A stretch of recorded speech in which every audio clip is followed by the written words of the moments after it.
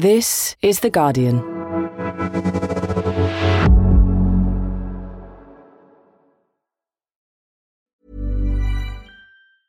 Tired of ads barging into your favorite news podcasts? Good news. Ad-free listening is available on Amazon Music for all the music plus top podcasts included with your Prime membership. Stay up to date on everything newsworthy by downloading the Amazon Music app for free or go to amazon.com/news ad free.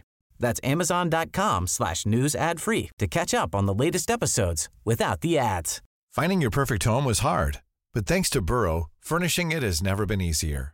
Burrow's easy-to-assemble modular sofas and sectionals are made from premium, durable materials, including stain and scratch-resistant fabrics. So they're not just comfortable and stylish, they're built to last. Plus, every single Burrow order ships free right to your door.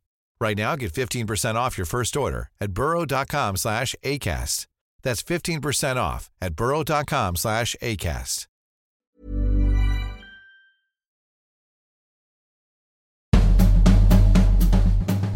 This week, President Biden and the First Lady, Jill Biden, visited Kentucky after the state was hit by massive flash flooding, which in the last 2 weeks has killed 37 people and caused mass destruction. We never stop, we never bow, we never bend, we just go forward. And that's what we're going to do here. When speaking to residents who had lost everything, Biden was able to tout his Inflation Reduction Act, which is expected to get a vote on the House floor on Friday after narrowly being passed in the Senate last weekend. We've changed the world in a way that you rarely get an opportunity to do that. The landmark legislation was heralded as a much-needed victory for Biden and the Democrats as they head into a tough midterm election campaign season. But will it actually make a difference in the fight against climate change? I'm Joan E Greve, senior U.S. political reporter for The Guardian, stepping in for Jonathan Friedland, and this is Politics Weekly America.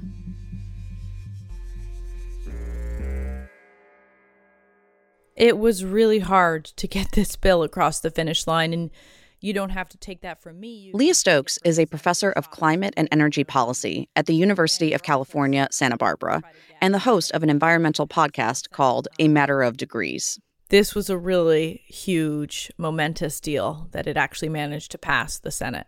Leah actually advised Senate Democrats who worked on this bill. I tried to help with some offices, design some programs, argue for how to make them stronger, remove fossil fuel things from the bill, that kind of thing. So it wasn't like I did the whole bill. This bill includes prescription drugs, it includes healthcare policies, tax policies, and, even the climate provisions at $369 billion are vast, and no one person really worked on all of them. It really was a team effort from people outside of Congress and, of course, huge numbers of staff inside Congress and the White House. And this bill is widely considered to be America's most significant effort yet to tackle the climate crisis. Can you tell us a little bit about what efforts the U.S. has made in the past to try to combat climate change, and why have those initiatives failed? Sure. Well, in the late 1980s, a scientist named James Hansen went in front of the Senate and he said climate change was happening and it was real and it was really serious. And since then, the Senate has failed to really listen or do anything about it. Global climate change clearly is one of the most important of those challenges and also one of the most complex. In the 1990s, under the Clinton administration, there was an attempt to put basically a carbon price in place, we could say, put a price on fossil fuels. And then when George W. Bush ran for president, he said he would do something. There was a proposal briefly to move forward on that. And then Vice President Cheney stopped that from happening. Then in 2009, there was a bill that passed the House called the Waxman-Markey bill, which again put carbon pricing at the center of its approach to taking on the climate crisis. This bill is nothing more than the economic colonization of the heartland by the coastal states like New York and California. And it failed to pass the Senate. There have been some successes along the way. In 2009, when the Recovery Act was happening, that was a big stimulus bill during the financial crisis. There was $90 billion spent for clean energy in that bill. So there have been little pieces here and there in energy policy acts, for example. But overall, we have just never managed to pass climate policy through the U.S. Senate. So let's talk a little bit about the details of this bill. It's called the Inflation Reduction Act, and it's seen as a kind of follow-up to Biden's Build Back Better bill, which was quashed by a member of his own party, Democratic Senator Joe Manchin, back in December. Big question this morning, where do the White House and Democrats go from here? So what changed in those intervening 8 months? How was this bill born?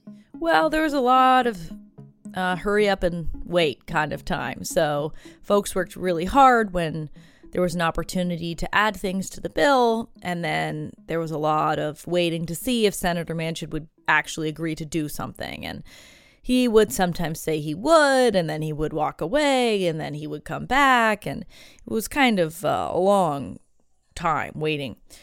Then about a month ago, Manchin says it calls for spending that will send inflation even higher. I haven't walked away from anything. Senator Schumer's office told the press that Manchin had blown up the deal and walked away, and he was not willing to do something on climate. And the whole thing fell apart. And a lot of other leaders in the movement, and even just business leaders, I think privately went to Senator Manchin and said, "What are you doing? This is not okay." And I think he didn't understand that Senator Schumer would call his bluff. So he secretly went back to Senator Schumer, and they secretly negotiated in the basement of the Congress. It's been reported. And then suddenly, a couple weeks ago, we begin with a big surprise in Washington on a bill that could affect Americans for generations. A press release went up on Senator Manchin's website that said the Inflation Reduction Act was what he was going to put forward. And no one knew what the heck the Inflation Reduction Act was. That was a new branding. Now, most of the bill was the same. There was less money for many provisions. So it had moved from about $555 billion for clean energy and climate investments to around $369. So a lot of programs were shrunk. And then Senator Manchin also added a few bad provisions to the bill. But the lion's share of the provisions that the House had passed were still intact, even if they were smaller. And as we've already talked a little bit about, there's a lot in this bill about helping to reduce healthcare costs for millions of Americans. But we're going to focus today more on the elements of the bill focused on tackling the climate crisis. So, Leah, how is the bill expected to help reduce emissions? And can you tell us a little bit about a few of the most important climate policies in this spending package? So the bill is projected based on 3 independent analyses, as well as Senator Schumer's own team's work. It's projected to cut carbon pollution by 40% below 2005 levels by the year 2030. Okay, why does that matter? Well, scientists say that we have to cut carbon pollution in half by about 50% by 2030 if we want to limit warming to 1.5 degrees. So this bill would get us about 80% of the way to that target. It's also what President Biden has said he wants to do. He wants to cut carbon pollution in half. So this bill is a huge down payment when it comes to cutting carbon pollution. How does it do it? Well, there are a number of programs. We can kind of put them into buckets. So the first bucket is it makes it cheaper for everyday Americans to get access to clean energy technologies. That's everything from an electric vehicle to a heat pump, a solar panel. All of these technologies help Americans save money. There are also huge amounts of incentives to clean up the electricity system. And there's 2 other buckets I want to mention. First, there's $60 billion to do clean energy manufacturing in the United States. That's going to help create good-paying jobs, hopefully unionized jobs in the 21st century industries of the future. And then there's $60 billion for environmental justice investments to help clean up pollution for the communities that have really been on the front lines of the pollution crisis for a long time.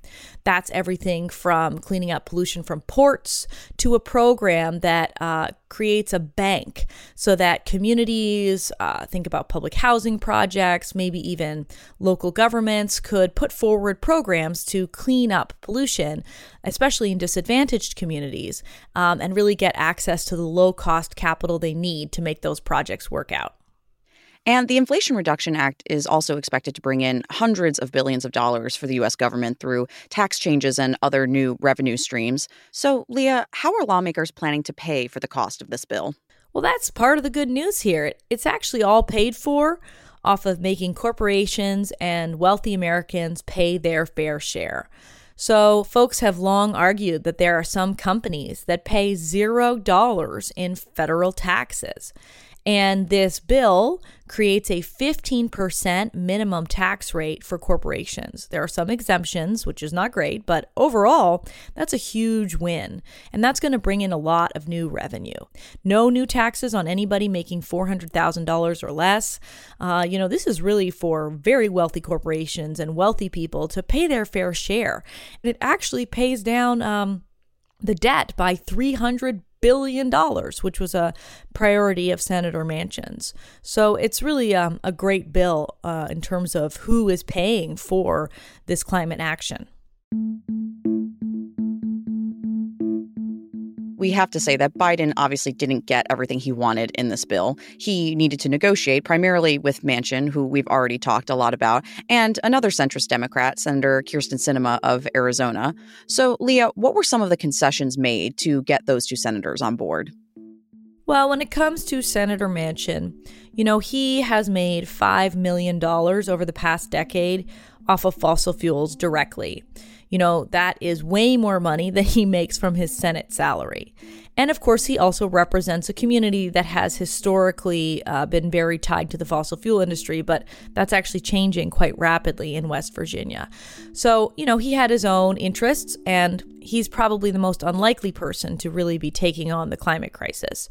So, unfortunately, he put some provisions in the bill that are not good policy. They basically say that in order to do clean energy developments on public lands and waters, things like offshore wind or solar on land, that you have to also create auctions for offshore drilling and onshore drilling. And what this bill does is it says, okay, you have to offer a minimum amount of acreage every year. It's lower than the 10-year historical average in terms of lease sales. And, just because leases are offered does not mean that fossil fuel companies buy them. But it's just bad policy. It's not good for frontline communities who have been trying to stop any new fossil fuel development, for example, in the Gulf. But Senator Manchin was a veto player. He had to vote for the bill if it was going to pass, and that's what he wanted to stick in the bill. And this isn't the first time that Manchin has made things difficult for Biden. He and Sinema are known for going against the party line, and there are a lot of progressives in the party who see the pair as the reason why Democrats can't do more, right? I'll say first that Republican senators were universally opposed to this. There was not a single Republican senator that was willing to do the right thing for their own constituents in terms of protecting them from pollution, making sure we had a stable climate. Nobody from the Republican Party in the Senate was willing to do the right thing. And they take enormous amounts of money from the fossil fuel industry and have for really decades. So it's important to remember that. Senator Manchin also has taken money from the fossil fuel industry. He has received more money in terms of campaign contributions this Congress than any other member of Congress. So clearly there were people who were trying to sway his vote. Kyrsten Sinema is more in bed with the pharmaceutical industry, as far as I understand. And so other parts of the bill where she was quite focused, the bill also tried to reduce the cost of prescription drugs for Americans. And that was something that she was quite difficult to get to agree to. So, these senators have interests. They take money from corporations. That is not good. But it's really the Republican Party that is even worse on these issues. And the Democrats used a unique Senate procedure to get this bill passed. Most Senate bills are vulnerable to being filibustered, which means they need 60 votes to advance. And because the Senate is split 50-50, Democrats usually need to convince 10 of their Republican colleagues to get bills passed, which is extremely difficult in this highly partisan environment.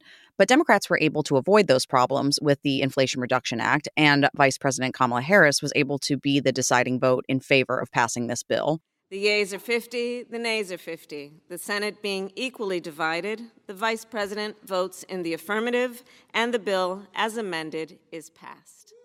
So how did they get this across the finish line? It's very hard to pass anything through the U.S. Senate. When Waxman-Markey, the last climate bill, was negotiated, there was actually 60 Democratic senators, right?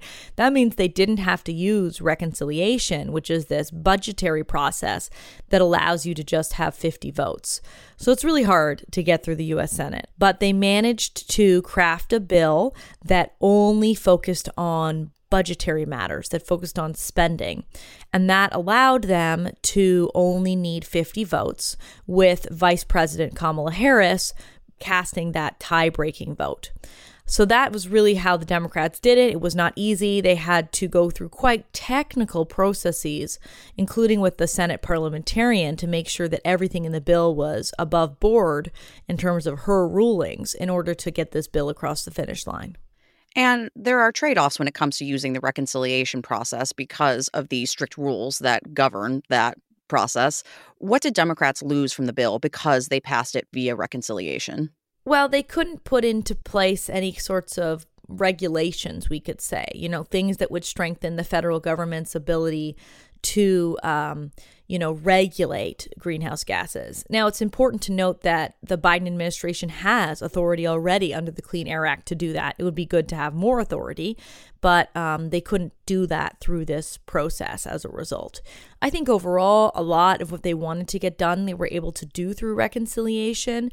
More of the problems came up because of Senator Manchin being the deciding vote, as compared to just using the reconciliation process in the first place. And some of the negotiations that led to this final bill have sparked criticism among environmental activists. Leah, what are some of the biggest criticisms we're seeing when it comes to the climate provisions of the bill? Folks are very worried about fossil fuels in communities, and that's very legitimate. Fossil fuels poison communities. Overwhelmingly, Black, Brown, and Indigenous people are on the front lines of pollution. And so when Senator Manchin put provisions into the bill that required fossil fuel leasing, that really is upsetting to a lot of frontline communities, particularly in the Arctic and the Gulf, who live near these fossil fuel projects. So it's really hard fighting fossil fuel projects. Communities really are trying to do that, and it's not easy. They are fighting against a massive industry with huge, deep pockets. They were rightfully concerned that this bill could undermine some of their efforts. So what do you make of the argument that this bill simply isn't as revolutionary as Democrats are making it out to be? And is it fair to say that the Inflation Reduction Act doesn't go far enough? Of course, the Inflation Reduction Act does not go far enough. The climate crisis is massive. It will not be solved with one bill. I think the Sunrise Movement has been very clear about this. That's a youth movement of young people working to try to pass a Green New Deal, for example. They have been saying that this is an important down payment, that they want the bill to pass, but that it is not enough. It's just the first in a series of actions we need our federal government to take. And I agree with that entirely. This is not enough, but not doing it would be worse. When we think about the status quo, the world we live in without a bill, that is very bad. That is bad for communities of color. It is bad for young people. It's bad for really all Americans. And although there are parts of the bill that continue the status quo in a problematic way, there are many other parts of the bill that disrupt the status quo. And they also, importantly, are going to create a constituency of clean energy jobs, hopefully in every district and state across the country, which I'm hopeful will shift the politics, that it won't make it as easy for Republicans to party line oppose the bill. My own assessment is that overall, this bill is a really big step forward. And hopefully, if we were lucky enough to win more seats in the House and the Senate, we could even go back and clean up some of these provisions that people are really rightfully upset about.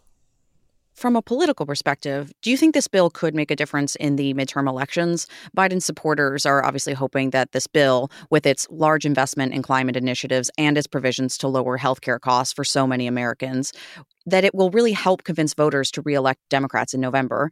But does it feel to you like this bill is coming too late? I don't think it's coming too late. The campaign season is, of course, underway. We're less than 100 days out from an election. And, we're seeing some hopeful signs. For example, in Kansas recently with a vote on an abortion ban going down really decisively in that state, there are some signs of voter registration going up, including in sort of conservative places. Hopefully they're going to turn out because they see what's at stake here. It's not just climate change. It's also about people's health care. It's about their reproductive rights. It's about democracy, quite frankly. People should be freaked out about the stakes here. And Leah, we always like to ask a what else question on our podcast, a question that is about something different happening in the news. But I wanted to stick with the environmental theme today because in addition to the floods in Kentucky, California has been forced to grapple with the fallout of climate change in the form of deadly wildfires that recently have killed a few people and destroyed more than 100 homes. Fires have been raging in the western U.S. now every summer. Can anything be done at a federal level for the people who need help right now? The good news is that Governor Newsom in California actually passed $54 billion of climate and clean energy investments just last month in California. It includes investments in wildfire issues, trying to protect families and homes from wildfires. It includes lots of money to do the same kinds of things that the federal bill is going to do. Ramp up clean energy, get people heat pumps to decarbonize their homes. There's lots of great stuff in that bill. So every single day is a day for potential climate action at the state and local level. The great thing is that both federal and state dollars, in the case of California, are going to start flowing to help make that even cheaper for Americans to get off of fossil fuels. And that's not just good news for their health and the planet, it's also really good news for their wallets because fossil fuels are really expensive. Well, that is a very good upbeat note to end the podcast on, which we don't get to do enough around here. Professor Leah Stokes, thanks so much for joining me on the podcast this week. Oh, thanks so much for having me on. That's all from me this week.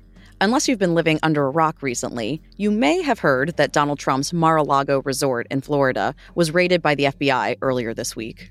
To hear all about why they turned up and how Trump and his allies responded, hint, not well, listen back to Thursday's episode of our sister podcast, Today in Focus. Hugo Lowell and Michael Safi discuss why, despite the seriousness of the raid, it could actually end up bolstering Trump, who is expected to announce his intention to run in the 2024 presidential election. But for now, it's goodbye. The producer is Danielle Stevens, and the executive producer is Maz Ebtihaj. I'm Joan E Greve. Thanks, as always, for listening. This is The Guardian.